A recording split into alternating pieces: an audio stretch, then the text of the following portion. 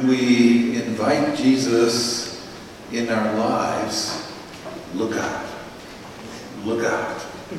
And I don't know if the couple in the Gospel of St. John realized who they had invited, but they definitely realized after his mother stepped in and said, "Do whatever he tells you," and thus the whole moment changed.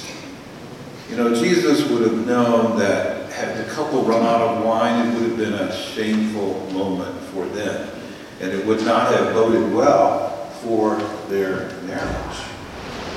And so, with Mary coming to him as an intercessor, as she does for each of us, it's really a moment in which she invites us, each of us, to do whatever he tells us.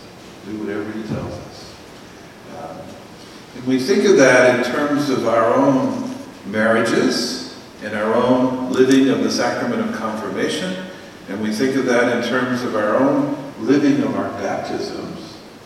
It's really a powerful moment when we hear Mary first say to us, "Do whatever he tells you," and then to be open to his instructions for us, and to let him speak to us in our marriages, in our families, and especially personally in our own hearts.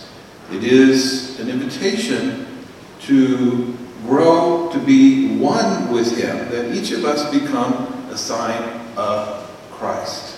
Each of us become a sign of his love, and each of us are open to his instruction, to telling us what we are to do and who we are called to be. I had a couple, I'm going to call them John and Jean. They're not, it's not their names, but they were redoing their living room. And of course, couples out there, you know what that looks like, okay?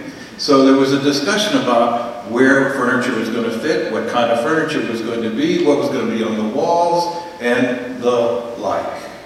So John, knowing, having been married a while, knowing that "yes, dear" was a really good response, okay? John did "yes, dear" on everything but one thing. He wanted a picture of our Lord over the mantle. And there was an intense discussion, and you can imagine, and those of you that have been married a while know very well what that looks like. And he would not give in. So they finally decided together to put the picture of Jesus over the mantle, not knowing that one decision was going to change their household forever. Because everyone that came over and was in the living room was drawn to that picture. And they had a sense of Jesus looking at them, literally, as they came into the room. And so in the living room, especially, the conversation really changed. And it even changed for John and Jean, that they really began to discuss their relationship with Jesus Christ together, especially in the living room.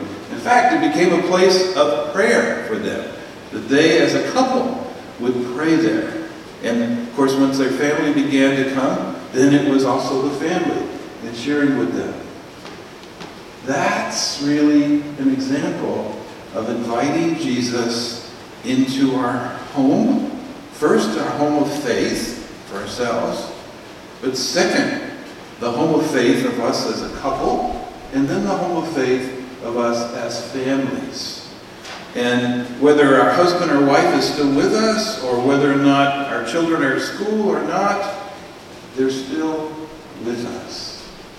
And so we have that moment, that special moment in St. John's Gospel, the very first miracle, Jesus at a wedding feast, and his mother says they have no more wine. And out of love for her, and out of love for the couple, he tells them what to do. Mary telling us the same thing. Do whatever he asks you. That special relationship is what we're called into, both personally, so those of us that are single, but for all of us also that are married. And by the way, I'm married to you. You're my spouse. And that's part of the reason I'm here this morning. It's also to give Father Peter a heart attack that I'm here on his place. Both ways.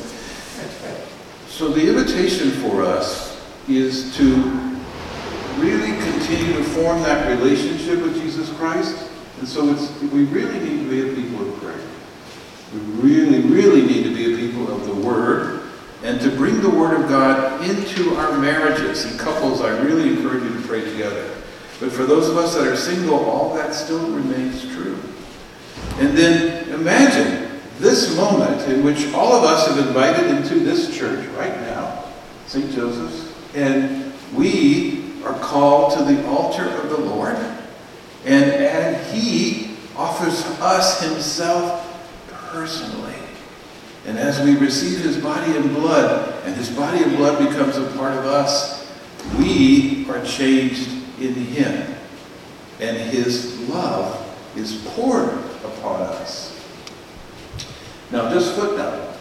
I had a chance to celebrate the anniversary Mass of all our couples in the diocese. We had a tremendous number, I think 122 couples, something like that. It was a large number. So the couples that have been married for 25 years, I said to each of you, you have now your bachelor's degree in forgiveness. And for those who are 40 and 50 years, I said, you have made it to your master's degree in forgiveness. And we had some couples there that were 65 and 75 years married. Wow. That's all I can say is wow. And I said, you have your doctorate in forgiveness. You have your doctorate in forgiveness. So, in this Eucharist, let's invite Jesus into our marriages and his mother. And let us hear his mother say to each of us, do whatever he tells you. And he tells us to love God with our whole heart and soul and mind and strength, and to love our neighbor as ourselves. In that spirit, we approach the altar to receive his body and blood to give us the strength we need to truly live those two great commandments. Let's pray for that grace. Amen. Amen.